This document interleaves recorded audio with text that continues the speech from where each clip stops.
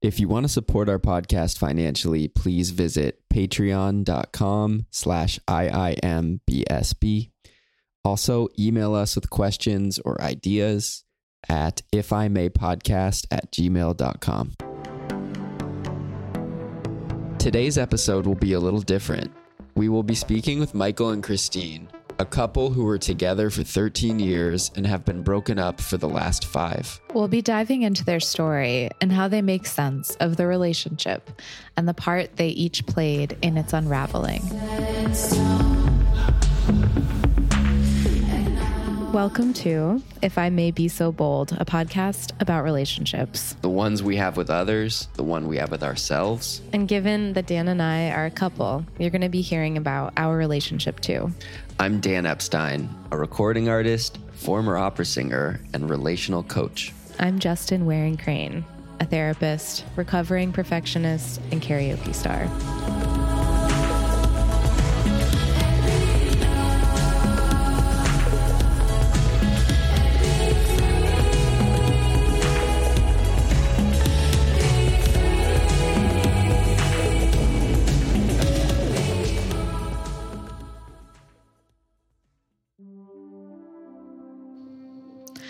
Christine and Michael met as the two sole writers working on a reality show called Family Forensics, one of those shows where they shine black lights all over the house to uncover like piss and jizz. They bonded over working on this horrible show together and started dating. About 2 years into their relationship, they moved in together in a town called, you can't make this shit up, New Hope. Michael, who was 37 at the time, had not been married before. Christine, 38 at the time, had 2 children under the age of 4 from a previous relationship. Michael and Christine were together 13 years and married 9.5. Recently, Michael asked Christine if she would ever want to have a deep dive conversation about their relationship. Christine said yes with one condition, that the conversation be recorded. Christine and Michael agreed to let us interview them as they compared notes and reflected on the longest, most significant relationship they've had. So in doing this podcast, Justin and I have both had this experience of people being like, wow, I can't believe you guys do this. I can't believe you talk about your relationship in a public setting like this, or when we've had episodes where we're working through something. We've had, really striking feedback about that. That would be really scary for some people. So in having you guys as guests, it feels like I feel like a kinship for the fact that you guys are wanting to delve in this way that we also like to delve in. Obviously, it's a different story and a different time in the story, but I just want to thank you guys for being up for it. Yeah, I think you guys are really cool for doing this. I appreciate that. I was on this mini retreat in the desert with 6 therapists this weekend. So you can imagine how that goes around a fire pit with wine. And this comes up and, and I get really sincere. I'm going to do this podcast with my ex-husband. And it goes why? But wait, why? Why are you doing that again? And, and it's good. It's good accountability to reflect on that. And I feel like it's different things or alternating things at different moments. And initially when Michael asked me to have this kind of conversation, I think part of my response that was again, fueled by wine, that went, okay, but I want to record it. Because it was I want to witness, I want to witness somehow, some way. And then I think other times it's like when you go to couples therapy and you're pretty sure you're the therapist's favorite. It's I want to be validated. And wait, do you know that feeling? I mean, I was our therapist's favorite. I want to talk about that. And also, how many people at the campfire agreed at the end that this was a good idea? Quickly fleeing from the fact that Christine was the therapist's favorite. We're now shifting. You know, in the true therapist fashion, they were, you know, validating of me without commenting on the nature of the idea. So that, and then also like there's the part that's probably, you know, the most significant part for like why this is worthwhile. But I will try to be like honest and say it's not the majority percentage that goes, how can like I learn about me? Like how can I grow from understanding what happened in our marriage?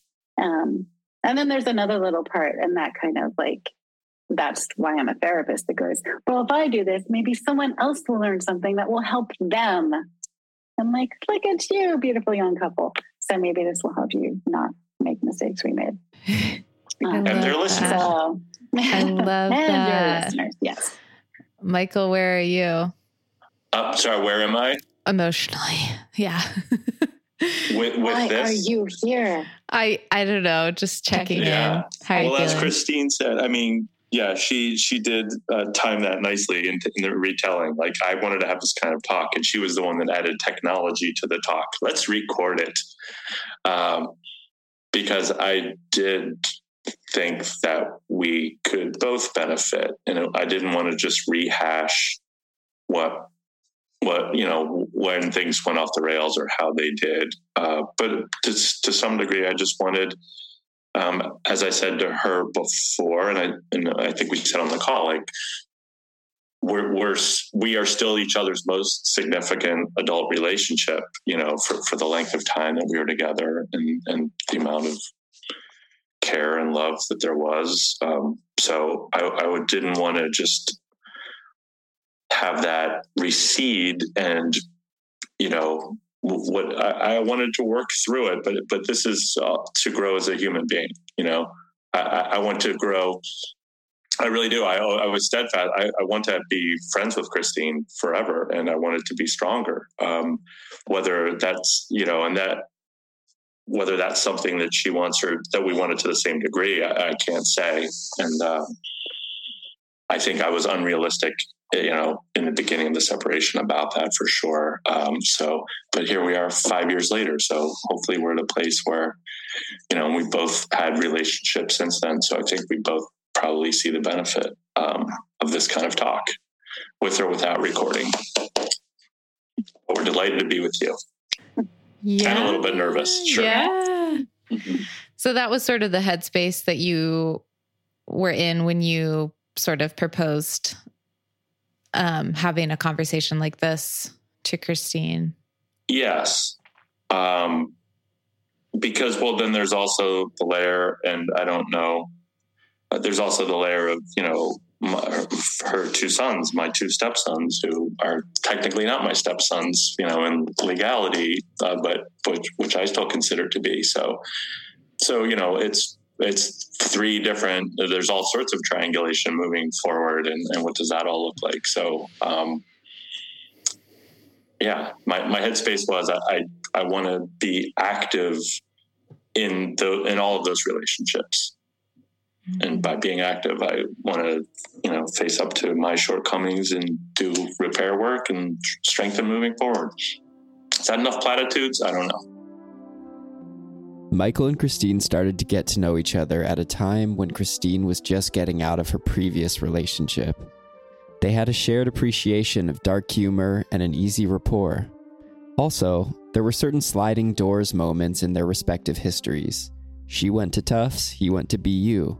They both spent time in Prague in the early 90s. I guess if you go back in your memory of that, like, do you remember starting to get to know each other? Like, was this relationship, was this new partner like different from the type of people you had dated in the past, or had you tended to date certain types of people? Anything about that? I'll go. You have to say. What do I have to say? I had dated nobody like Christine before. I would say that's true in many, many good and delightful ways. I probably had some patterns, I think, that I wasn't fully aware of. And then talking about relationships with her, I started to become aware of that. And what I liked is that she challenged me in ways, in good ways. And yet we there were lots of similarities, but we sort of complemented each other very well. Mm-hmm. I don't know if that fully answered the question. Do you want to jump in on your types? Michael was not my type. And in fact, I remember the first day he walked in, you were late, and shocker. Right. And kind of disorganized. He had a messenger bag that was flopping open, and you look, and he is a nice looking guy. And also I just was like, no, because he didn't have any of the clear badness on him. No, that was not my type. Wait, can you say more about that? He didn't have the clear badness on him. I really want to know. He seemed like a genuinely nice guy, maybe a little bit of a boyish man vibe. He kind of had this youthful quality. I think he didn't have the studied kind of cool that I would go for usually. A little more disheveled. More disheveled and brainy. Like tall Woody Allen without all the bad stuff we now know about Woody Allen, some of that vibe. Thanks. Absent-minded professor vibes. Yeah. So no, initially I didn't feel that at all. I felt like we could be friends, but I didn't feel at risk because I have a pretty good history of, this might be other questions, but I understand more about my own attachment style and my avoidance style, and kind of really looking for people who pretty clearly couldn't meet my needs or my, kind of pay attention to really see me or my emotional needs, because I just didn't expect that. And I thought I had to work harder. So really that's what it meant to be in a relationship. So it was different to allow it to happen. And then he kind of went from Woody Allen more to a John Cusack, and that was a lot better. Then he got more attractive. So, okay, just for sense making. So Michael was kind of witnessing, your transition out of that relationship, and there must have been an energy, a safe and connective thing going on. Yeah. So I think I could say it essentially so I was coming out of my first marriage with very young children and working crazy hours and trying to juggle and figure out how to manage my life. And Michael became a safe person to really be vulnerable with. Mm-hmm. And that was really new for me, a new feeling. Yeah, that sounds really powerful. A lot of safety for me to be that way. And that was some kind of country I hadn't visited before. More like John Cusack than Woody Allen, right? Yeah. Definitely. Yeah. Okay, good. But our references are too boomer. Yeah. No, it's good. We're too Gen X. We're too Gen X. That's right. Yeah, come on. I remember in high school, I had this teacher who would always talk about how attracted she was to John Cusack and say anything. And it was we're 15. My mom was always talking about John Cusack constantly. I am your mother. And you can hear Michael's voice on this interview right now. He's got this nice, deep, soothing voice. So I would always have these long phone calls, and he would just listen and he'd be there for me. Yeah. And what was that called? And so I called him the jazz DJ. That's funny. I like that. And Michael, had you been in long-term relationships before that? Yes, I had two Yeah, probably these two fairly serious ones. One was a 3-year relationship, a little bit of on and off again. And I guess I was about 3 years, about 2 years out of that one, honestly, when we met. And I get the other separating factor that made this situation unique, obviously, was that Christine had the 2 young boys at the time. So that is something I had not experienced before. And that was a lot of fun, but it was, different, not difficult, but a curveball I hadn't planned for in life, but it was delightful.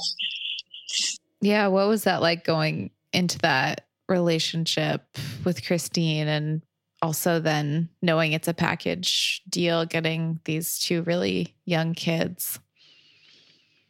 Right. It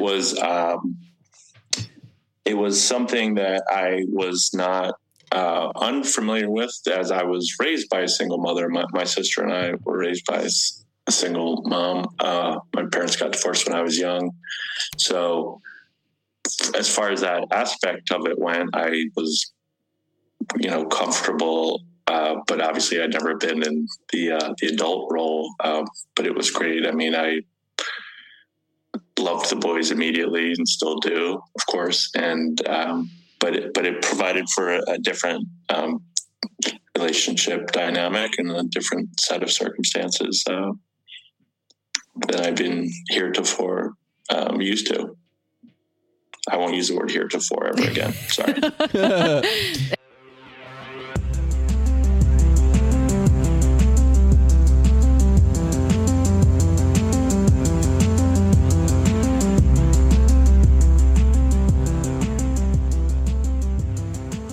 I imagine that's a big decision, right? To introduce the boys to like a new partner.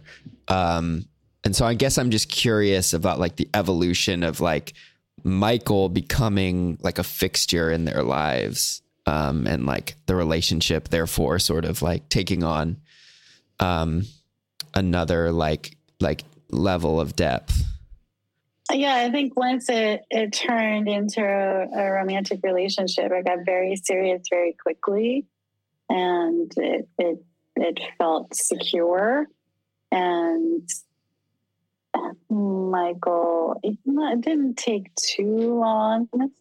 I know I think that first Christmas that we were together, I had Michael over with his mom and his sister.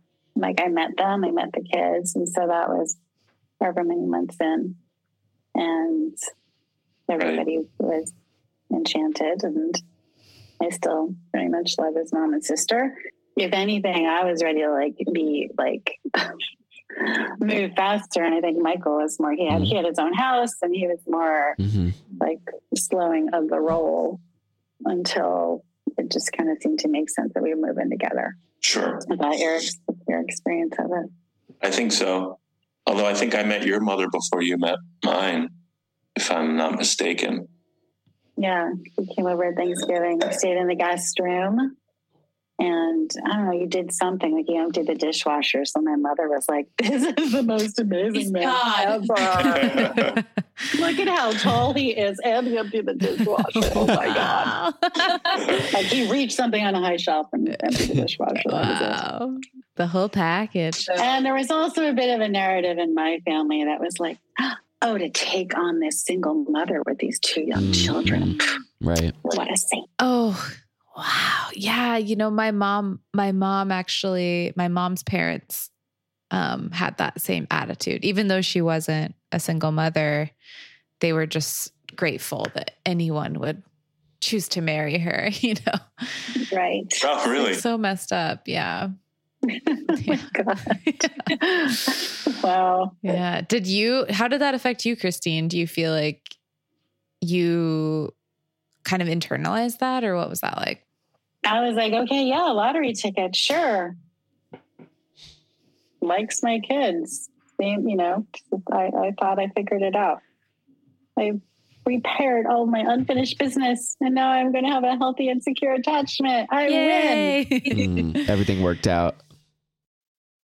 Yes, I like that story very much. And I have to say, among the mom world, as things went on, and you're very much like when you have young kids, you're all in this like community where everybody's up in everybody's business. We were in a charter school. It was like very, there's a level of like kind of gossip and curiosity on the other mom to be like, how did you do it? You didn't have to be single and struggle for years. You found somebody with these young kids. So I kind of felt pretty proud of myself. Yeah. Wasn't that validating to have like these other people who are your like similar, like your peers be like, you won. Yeah. And Michael brought the kids to school and he participated. He was very much in that world at that time. And on the flip side, and I will share, I mean, I know my single guy friends when we were dating, they're like, why are you dating a woman that has 2 kids? And that it's, not full of judgment, but certainly a degree of that. Yeah. Mm-hmm. And I think that is perhaps why I went a little slow, or it's interesting to hear Christine say that I was the one that slowed that down in the beginning. I'm not recalling it completely differently, but as we're talking about memory, I mean, I think we didn't want to rush headlong into moving in together. Yeah. So was that impactful, Michael, when your guy friends would come with that energy towards you? No, I don't think it was. I think it helped me in any way. Perhaps what it did is made me take what I was doing that much more seriously. And be more, not measured, but be more, be more in the moment, and be more in the moment, but also really think about the impact that it had, for not myself, but for Christine and for the boys. Although Michael had been in a few relationships, each lasting a handful of years, dating someone with kids was a new experience for him. They describe a family story early on in their time together. It was the first time that we went to visit Michael. I brought the boys over his house, and one was like, "Can I hold your trumpet?" And Michael was like, "Sure, little boy." And then it was like clatter, clatter, clank. Oh no! But it was a test because he still accepted us after that. So that's right.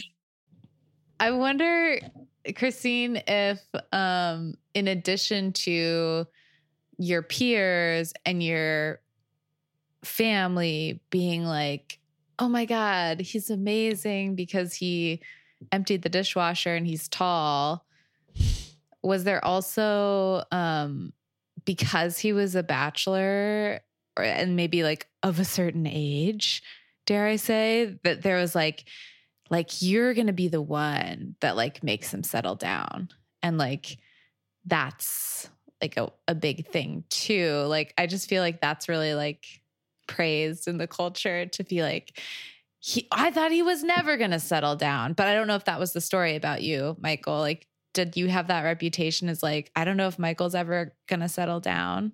No, I don't think it was that. I was pretty much a serial monogamist, and I was looking for someone. No, I think in my case, it was just the strength of Christine and of our friendship and the way that our relationship built very organically and naturally, really was what compelled me to move forward. I wanted to be with her. Although he often spent the night at Christine's, Michael kept his own place for a while. However, after 2 years of being together, Christine and Michael sold their places and bought a house together in Northeast LA.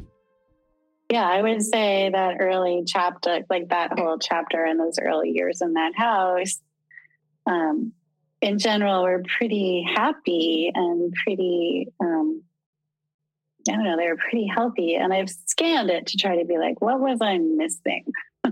What did I miss?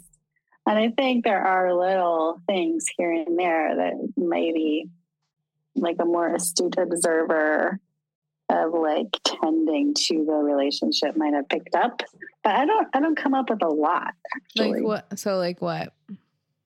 We would have little conflicts, but I don't even know if they were in that period. You help me, Michael, where we would kind of run up against I would say like patterns that got worse over time, but it's a pattern maybe best described as like conflicting subjective realities. And so Michael like veering more toward black or right, or I said this and you did that, or it was this, and me being like, who cares what we said? It's all good. This is how I feel. And and us not finding a way to really unpack that and get to some common ground, it would just kind of die down. We'd carry on. And there was enough good stuff that it was easy to do that. Were those little things, and maybe, I don't know if you would be able to give an example of what that might have looked like, Christine or Michael? I probably can, but I can't say exactly when I started. But we did have a recurring fight about the laundry basket, or the laundry baskets in our house. And the laundry basket clearly wasn't about the laundry basket. But it definitely was a stand-in for something. What was the surface level fight about the laundry basket? Didn't allocate the laundry baskets in a way that made sense to Michael. And when he would go to do laundry, there would never be an empty laundry basket because I'd leave all the clean laundry in the laundry basket. And so he came into a relationship with his own laundry basket, and it was always full of other stuff. And I would be, but it's the towels. Use the towels. Or anyway. And I was like, but if then you don't like it, then fold it, dump it on the floor. I don't know. And he was like, but that's not the point. And that would be a recurring argument. That is a true recollection that Christine has, it wasn't about the laundry basket. I would definitely say I was somebody that was used to living on my own for my pretty much entire adult life. So it was definitely part of that. And then I would submit that some of it was not the laundry basket itself, but and I would like to point out at this time that we had many happy and good years together, as Christine has said as well. And it's not like things started derailing right away, but there were things that we could have and should have addressed, and just in communication style. And I definitely think part of mine was not being able to express myself in terms of a family unit that, I basically got instant family. I went from one man and two cats to one man, one woman, two boys and two cats. And it was a lot. 3. Oh, that's right. Yeah, that is right. Poor Henry. Let's pour one out for Henry. So in terms of communicating about our emotions and our needs, I wasn't where I should have been, and I'm still evolving in that way. So I would tend to internalize. I was conflict avoidant for sure. So I would get irked about little things in the house, and rather than just rationally talking about them, I would let them fester. And I am sorry. Mm-hmm. So in that dynamic, Christine, did you find yourself having to be the one to make that communication happen, or was the communication not happening? I didn't really know how to make the communication happen. And my own, we both have a conflict avoidance part to us. But I will tend to get more upset or maybe go into more of a collapse than Michael would withdraw. And that's how it would play out. And I think I really aspired to have a relationship that was based on respect, respectful communication, and not full of volatility. I'd had that kind of relationship in the past. I'd witnessed that growing up. And so I kind of had that goal and that aspiration, but I didn't really know how to share hard things respectfully. I could share what do you want for dinner respectfully, but when it was deep stuff or things that were about asserting my needs. I just didn't know how to do it. So I just wouldn't do it. And that's on me. And that combo, I think that's what built over time between us for sure. Yeah. Right. Yeah. Just not addressing. And so I just kind of spiraled and went I internalized too, but I kind of internalized like feeling,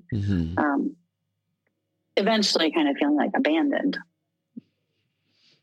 So these seeds are kind of being sown of some sort of not finding each other. But like in general, in terms of the story of the relationship, like in your own sense making in this period, was it like, were you feeling like, oh, this relationship is, very successful? Or was it kind of like up and down? Or what can you say about that? Right. Yeah, no, I think we definitely thought it was successful. I mean, we were happy. We were supporting each other. I think even with some of the conflict avoidance we just talked about, we're still like good friends to each other, kind of supportive of each other's external lives for the most part. And happy to be with each other. That's how I felt for years. Yeah, probably 2/3, maybe of the time we were married even. Right. But I think other factors happened. So there was these communication like patterns and like our unfinished business, right? Like we bring our unfinished business in, and it hadn't really presented itself as a problem in those first several years. And then a whole combination of things happened. The kids were getting older. And as kids grow up, they trigger our own stuff about our own unresolved child parts. In this time period, Christine made a major career shift, going back to school, while Michael supported them continuing to work in Hollywood.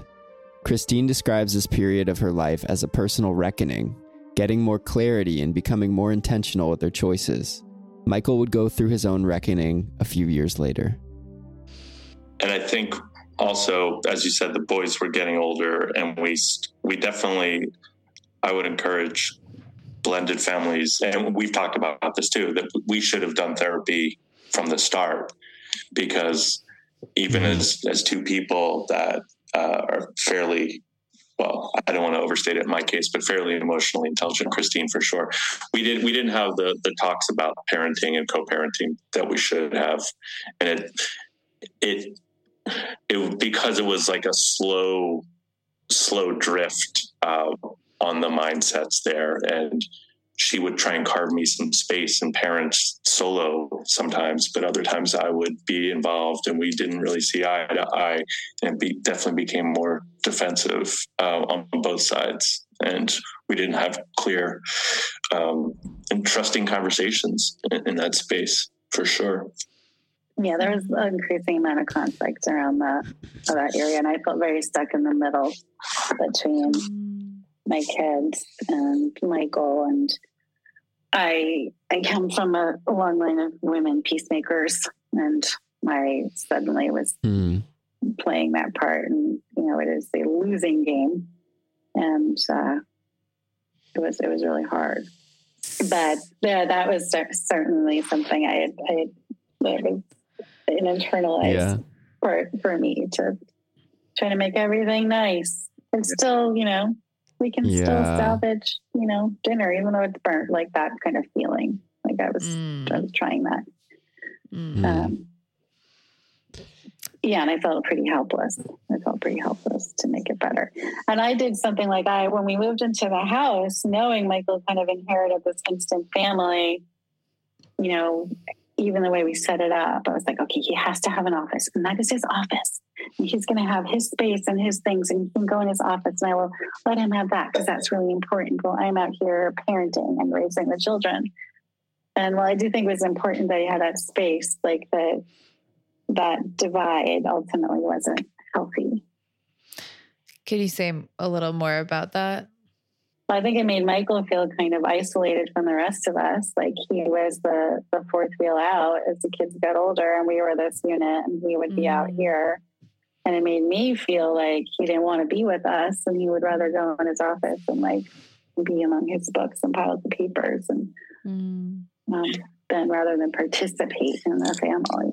Definite pre-hoarder tendencies, and that is certainly painfully true. It resonates that way. And I try to make my office space open to Christine and the boys, but sometimes the vibe just certainly wasn't there. And I think I would definitely, again, advocate for people of blended families to sort of have those talks, and we didn't have talks either way about that kind of thing. And so we got into some bad habits that way, I would say.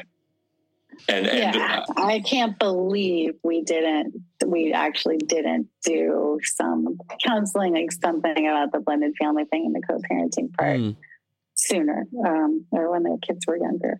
Like knowing what I know now, I'm like, what were we thinking? That was a kind of big misstep. And part of, I think, what made it hard for us to like really like form this coherent us. Like there was me and Michael, there was me and the boys, there was all of us sometimes, but there were ways that like Michael and I never, like it didn't become this all-encompassing us around our whole life. Michael's separateness within the family dynamic took a toll on everyone. With the boys getting older, he struggled with how he was viewed by family members, sometimes feeling like a villain.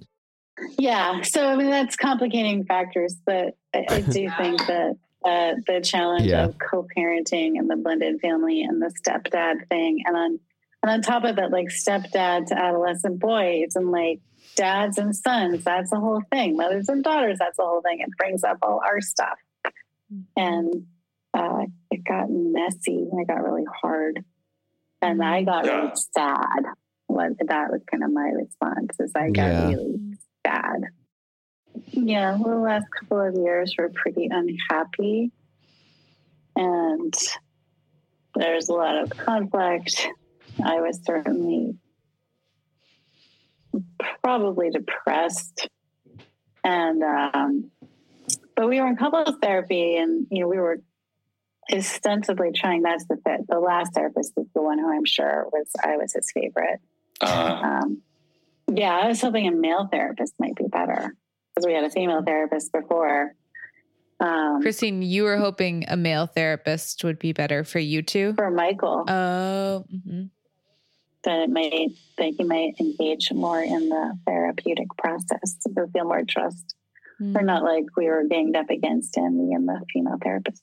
And did the therapist sort of like facilitate or just sort of like guide you through the decision of deciding to break up, or what was that process like for you guys with the therapist? We had kind of stopped. I think the therapist, the thing that he did say that I think was right was to kind of say to Michael, like, are you in? Like, you're in or you're out. But before we could really work, like, are you in? And Michael was kind of like, I'll slid in, but I'm not quite sure. I want to be in, but I'm not quite like, it was essentially, I think, kind of late.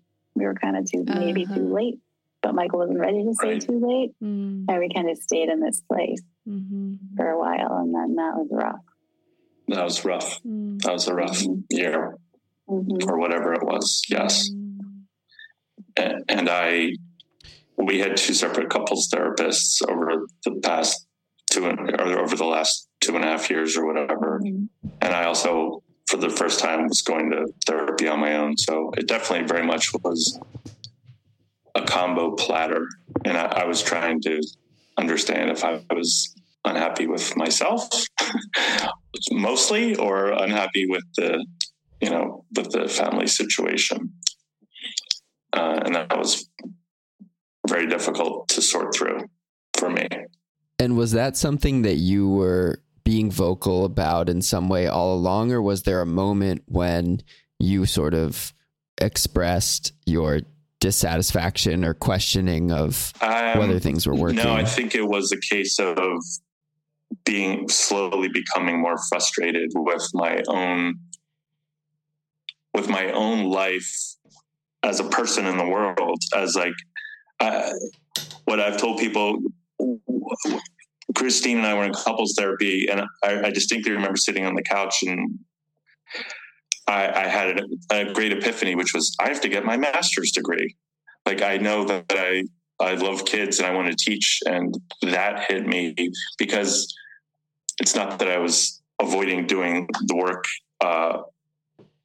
about us, although I definitely didn't work as hard as I should have, and I wasn't as honest as I should have been, because to Christine's point, I think we may have just been a little too late. I felt like I would just be hurtful in the space that I was in. I didn't feel very fulfilled, personally, professionally, family, all those things. And I had this grad school revelation.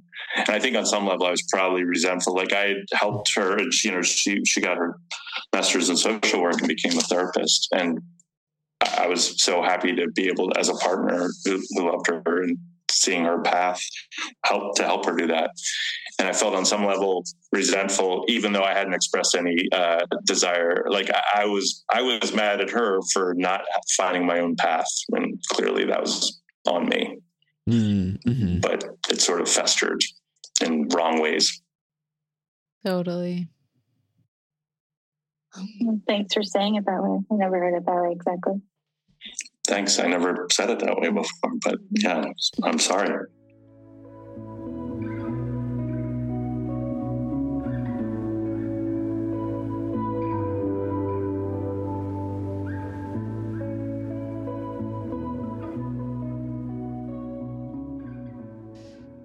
Christine, so when this was changing, like the energy was shifting and Michael was kind of struggling in these ways with his own stuff, was there a lot of fear there, or were you hoping it would end? Like, where were you at? So I think I really cycled between like fear and disbelief and denial and compartmentalization. Like, I just was like, jujitsu knives, like chopping it up all the time. And because I really couldn't believe it, because in my narrative, I'm stubborn, and I held to this story. Like, we were good. I believed in our origin story, and I didn't believe it could change. I couldn't really believe Michael's feelings would change about me. And that's not about him. That's because the journey I took to get to the place where I fully showed up and trusted. And like, before Michael, nobody ever broke up with me in my life, ever. That's not because I'm so awesome. That's because I'm so good at like dodging relationships, essentially, or getting into ones that wouldn't have been, like, could meet my needs. So I knew there was a time limit. So I decided this is the relationship I'm in, and it's going to go the distance. That that could change out of my control. I just couldn't accept it. Couldn't be possible. I really, when I look back at it, it was very hard for me to comprehend that. And then when it did sink in, it just was devastating. I was just really, I was really distraught. And so then I would go into denial, it's not happening, or stick it in a box so I could function, and kind of cycling it out of those things. But I still had trouble kind of confronting it with Michael. I mean, eventually it came out, and then that's where there was a lot of confrontation, I would say, about a lot of it, but it wasn't particularly productive. Yeah. The confrontation wasn't productive. It was too damaged at that point, I think. And maybe we could have, sure, if we would have done the work earlier, but more honest earlier, or confronted the roots of some of the problems. I think that's another big thing I've learned. Yeah. Yeah. So then I think then, and we're having this conversation 5 years later, because probably for at least a good 2 years, I leaned into being pretty indignant. Like I was pretty self-righteous, and there's some maybe feel for that, but I was just so dumbstruck. Like I was just like, and the kids were at a tough age. The kids were going in the 9th grade and 12th grade, and Michael was out, and the disbelief kind of continued even after he left. Like, this is really happening. But it just, and then it was just kind of survival mode for a long time. And I stayed med for a pretty long time.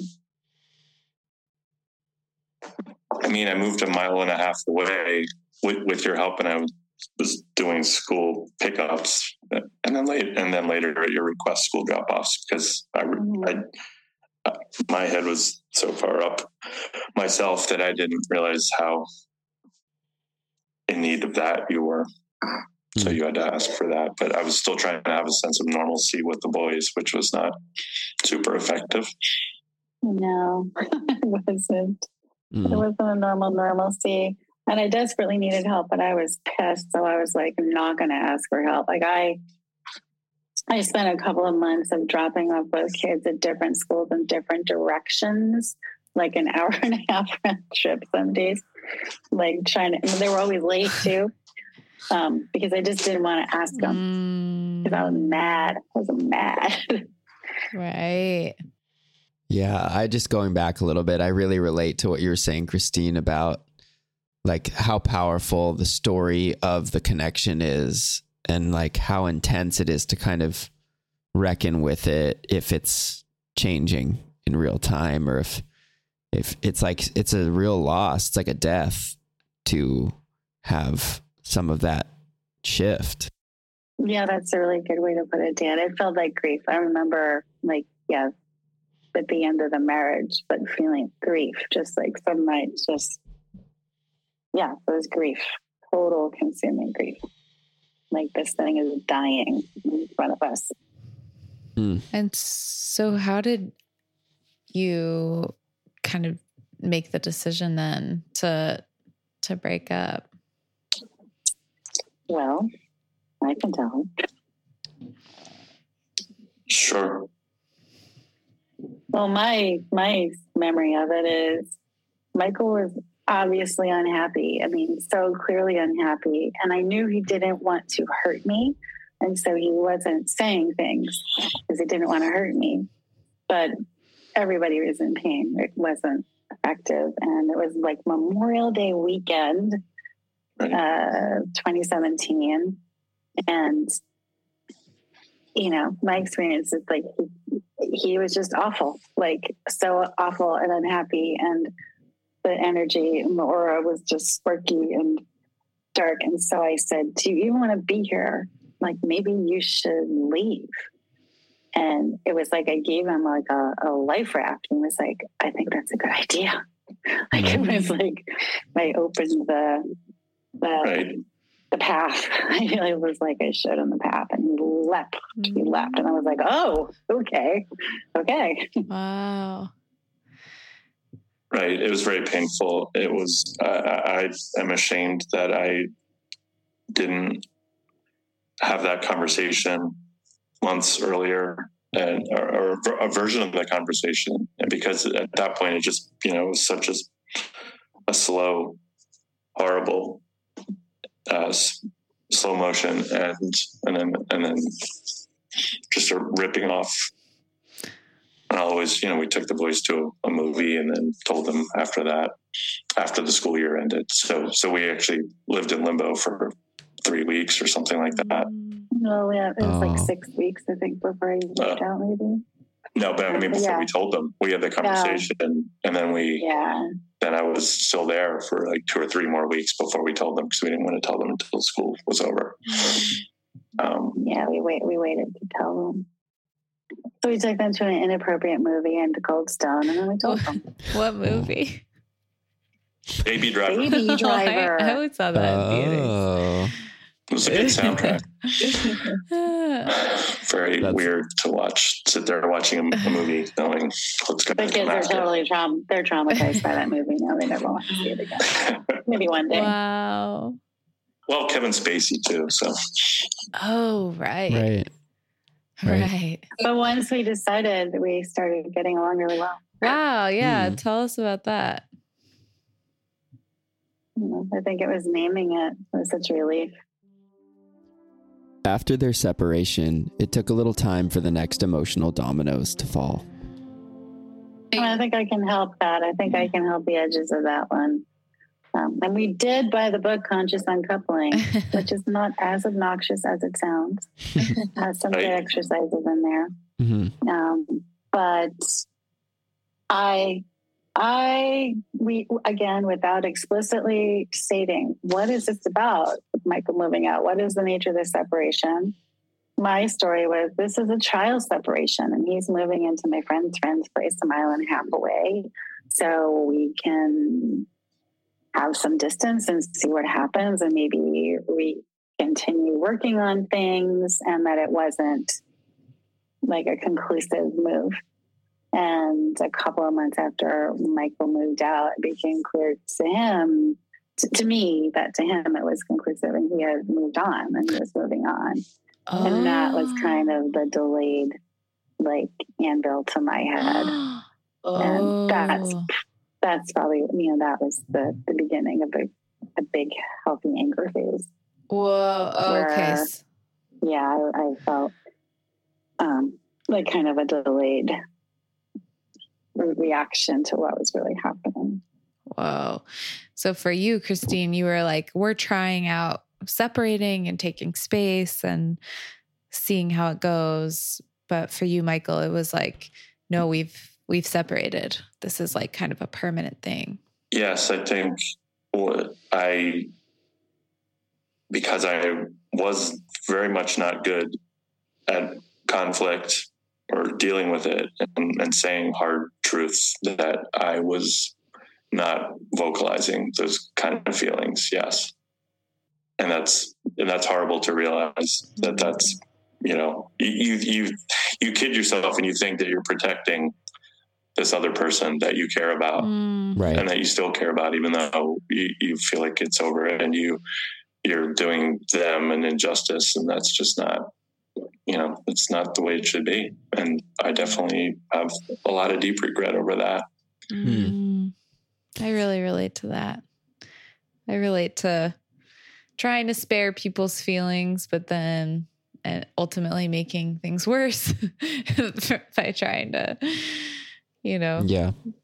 avoid the conflict or not say the hard thing. And then it's even more painful. But yeah, I really relate to that. And grows. Is there a memory that stands out to you guys because you guys now, 5 years since breaking up, seems like you have, this friendly rapport. Like, does it feel like, was there a memory of like when it first felt like, oh, like we are going to be friends again, or we're going to be friends in a new way? Like, did you guys like have coffee or like dinner? Or, like, what was the first sort of moment where you were like, we could have like a good relationship still? So after I moved out, Christine turned a room in the house into an Airbnb to help for income, to keep her and the boys in the house. And I half jokingly but half seriously suggested, as I was in residential flux, that perhaps I would move in there, and like her the gaze, the raised eyebrow of disbelief was very memorable. So I will let you answer, Christine. I just wanted to set that context. That's funny. Yeah. There. We did not live together like a sitcom. Right. HBO sitcom. It's going to be a classic sitcom. Right. It took a while. I leaned hard into I was abandoned. I had these kids. I had to take care of this house. I had to run the Airbnb. I had, Russian rock bands living in the basement periodically. Oh. Not Pussy Riot. I had Michael's. I wish I had Michael's cat, who was part of our family. It made sense for the cat to stay in the home. I had the cat. The cat was very unhappy that Michael left. Aww. So, it wasn't until my anger died down after a couple of years, and I was able to soften and we would still talk because I care about Michael's family, and I cared about Michael still. I still wanted to know what he was doing, and he did go back to school. He started back to school actually when we were still together, which I supported and was happy about. And it wasn't until probably selling that house, because we owned this house together, and I remained in that house till my youngest son went to college. That was what we agreed on. And it was a lot to take care of. And it was an easy, resentment sparker for me to be like, if Michael wouldn't leave, I wouldn't be having to figure out how to cut this tree down by myself, or, that kind of stuff. So there was something wrapped up in that was the home we bought and shared together. And being relieved of that, when we sold it last year, was a big shift. Well, I think we were friendly before. We were kind of collaborated through the whole process of selling it. And that was a big thing for me. So I felt like now we're finally, we are separated. We are disentangled from that last remnant of our past relationship. And so now whatever relationship we have can be from a blank slate. And I'd say that reminds me, I have some mail for you. I have some mail with your name on it. Sorry. In the past year, we've been friendlier. That we probably have been since we separated. And we had a dinner back in the spring to kind of celebrate selling the house. We did. And that is when this whole idea came up. That's true. Mm-hmm. I think it's you guys are hoping to take what you learned from your relationship into your next romantic relationships, right? So I know we've already touched on some of this, go to therapy sooner, or, try to communicate about things. But I guess if there's one thing that you learned from your relationship with each other that you're going to take as you move into your next significant relationship, how would you guys sum that up? I think I self-diagnosed myself as a pleaser long ago. As a child of a single mom, and I was the eldest child, and I just tried to go along to get along in a lot of ways and just try and keep a lower profile. So I think what I learned, and we talked. Christine said we bought Conscious Uncoupling, the book, as we got along, and there was a great pull quote in there from a female a biologist. Doesn't matter her gender, does it? No. There's a great quote in the book, and Conscious Uncoupling, from I don't think it's Margaret Mead. It's somebody like Margaret Mead. She said, "I've had 3 marriages, and I consider them all to be successful." And that's definitely something I very much consider to be true in this case for me, with Christine and myself.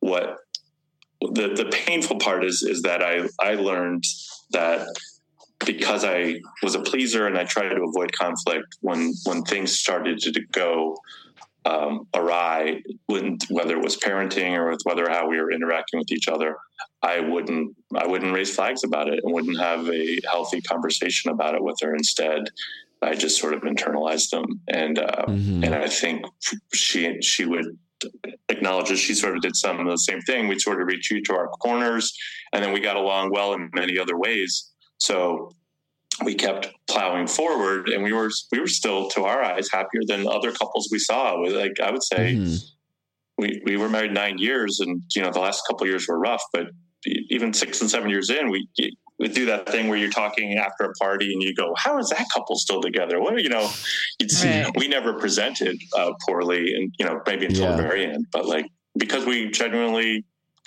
like each other, think we're funny, smart, care about the other person's opinion and feelings. So my big takeaway is that I need to stand up, and not stand up for myself, but stand up and stand. That's probably not the best word choice. Is what I need to learn is that just because I have a minor issue with my partner, that doesn't mean that it is going to become a major issue. And I think that's what we let happen, and that's something I regret. If we turn back the clock, which we can't, then maybe we would not be on your podcast today. Yeah. Yeah, I really relate to that. It really has taken me a long time to learn to just allow myself to be known, even in a dysregulated state. It takes a lot to get to that place, I found. Yeah, Dan's been working to try to be less people pleasing. I mean, me too, definitely, but it's hard. It's hard because it works really well in certain ways for a long time. Yeah, can get you a lot of places. Yeah. Yeah, I very much relate to that and what you said, Dan, too. And I think I just didn't. I think I learned to slow down. I mean, I have changed a lot, and I've grown in a lot of ways and have a lot of tools and ways of looking at things I didn't have through a good part of our marriage.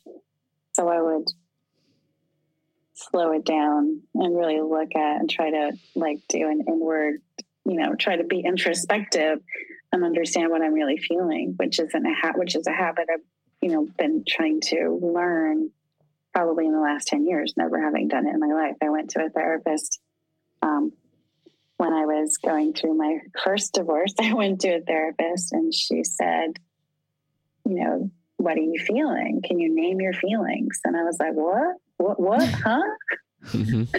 Wait, there's someone behind me? I don't, you're talking to me? That just was not a language I had access to. And I can still struggle with it because it's pretty easy for me to go outward, and I've made a profession out of it. And so leaned into that capacity to have empathy for other people. But so really trying to understand it. And I think making time and making space for choosing to speak up, choosing to bring up the hard things, and feeling safe that can actually mold or help the relationship grow, that it's not a negative necessarily, that it can actually be for the benefit of the growth of the us, of the thing between. I'm trying, but I still have a pretty big guard. I'm pretty guarded. Gotta say, I'm pretty guarded, and I'm working on my guard. It's very hard to be known, like you said, to be known in its regulated state. I would say to be known, period. Yes. So we have one more question, which is about us. And we want to know what advice you would give us, being that we've moved in together pretty recently and are, trying to do right by ourselves and each other amidst ups and downs of our own. And we definitely don't need any prompting to go to therapy, because I feel like we went to therapy after our first date because we're so obsessed with therapy. We're we should see a couples therapist. No, that's exaggerating, but I will say personally, that is why I'm here. I love you guys. I love that you. I remember before you did the podcast, getting dinner with Justin or something, and she's like, "So I went to therapy with Dan." I was like, "Wait, what? You need to start dating?" Yeah, we're doing therapy now. God, you're amazing. How did you get so wise? How did you get so wise, young ones? So I love how intentional you've been, and and getting to hear it by listening to you, your process about moving in and how thoughtful you've been, and your real respect for having space, individual space, and, you know, and not having this idea like, well, now we have to be together all the time. And if we're not, there's something wrong with us. I think that's so wise. So my advice would probably be like, as you move forward, and if you decide to start a family, that's going to be your whammy. Like, that's going to be your whole new like territory navigate because of the way it changes the relationship. And really thinking about how you, and I might be overstepping, but really thinking about how you would want to co-parent and really truly doing it, I think can be an amazing thing when I see couples to do that. And I think it's a whole new way of growing your relationship. You know, it's a little bit of like the experience that my one I had about, you know, obviously different and with stepchildren and, but we still didn't like consider the concept really. What if we co-parented? Like what that might mean for us. Right. And I think it probably would have been more empowering for Michael, and that would have been a good thing. And it would have been maybe relieved me of some of the endless toil and, you know, like overwhelming amount of work. So that would have been good for us too. And also talk about the laundry. I think you two should talk about hamper, laundry basket, cleaning screen. Okay. Make sure you have 2 laundry baskets and don't share them ever. We don't. For the most part, we don't. I think our version of that is the person who answers this question correctly is going to be my favorite from the episode. But you know, you have a dish. It's dirty, right? And the food is like, it's not coming off with just a little rinse. Okay. It's going to need you got to put it to soak for a while. Okay. Got to get a good soak going. And you leave it to soak for a while, like maybe even overnight sometimes, maybe even for a couple weeks sometimes. That's totally normal and cool. Right. Christine, I am Justin's favorite. Did you two talk before we got on? I am a soaker. I'm a super soaker. This is a literal quote from Christine. Soaking is not a thing. So I'm the favorite after all this. That's is great. So funny. That's so funny. It's so unexpected because you and Dan are both earth signs and me and Christine are both fire signs. And yeah, Dan is just like horrified by me soaking dishes as his little Virgo heart is like going into like cardiac arrest. So yeah, soaking is cop out. It's very effective. It's very effective. Yeah, nothing else will do to get the crust off. Cool. Thank you so much. So much.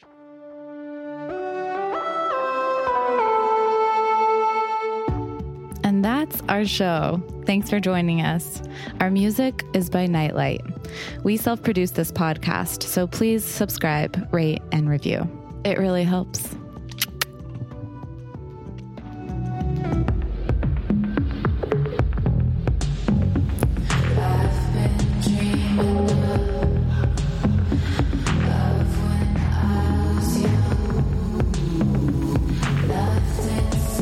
It's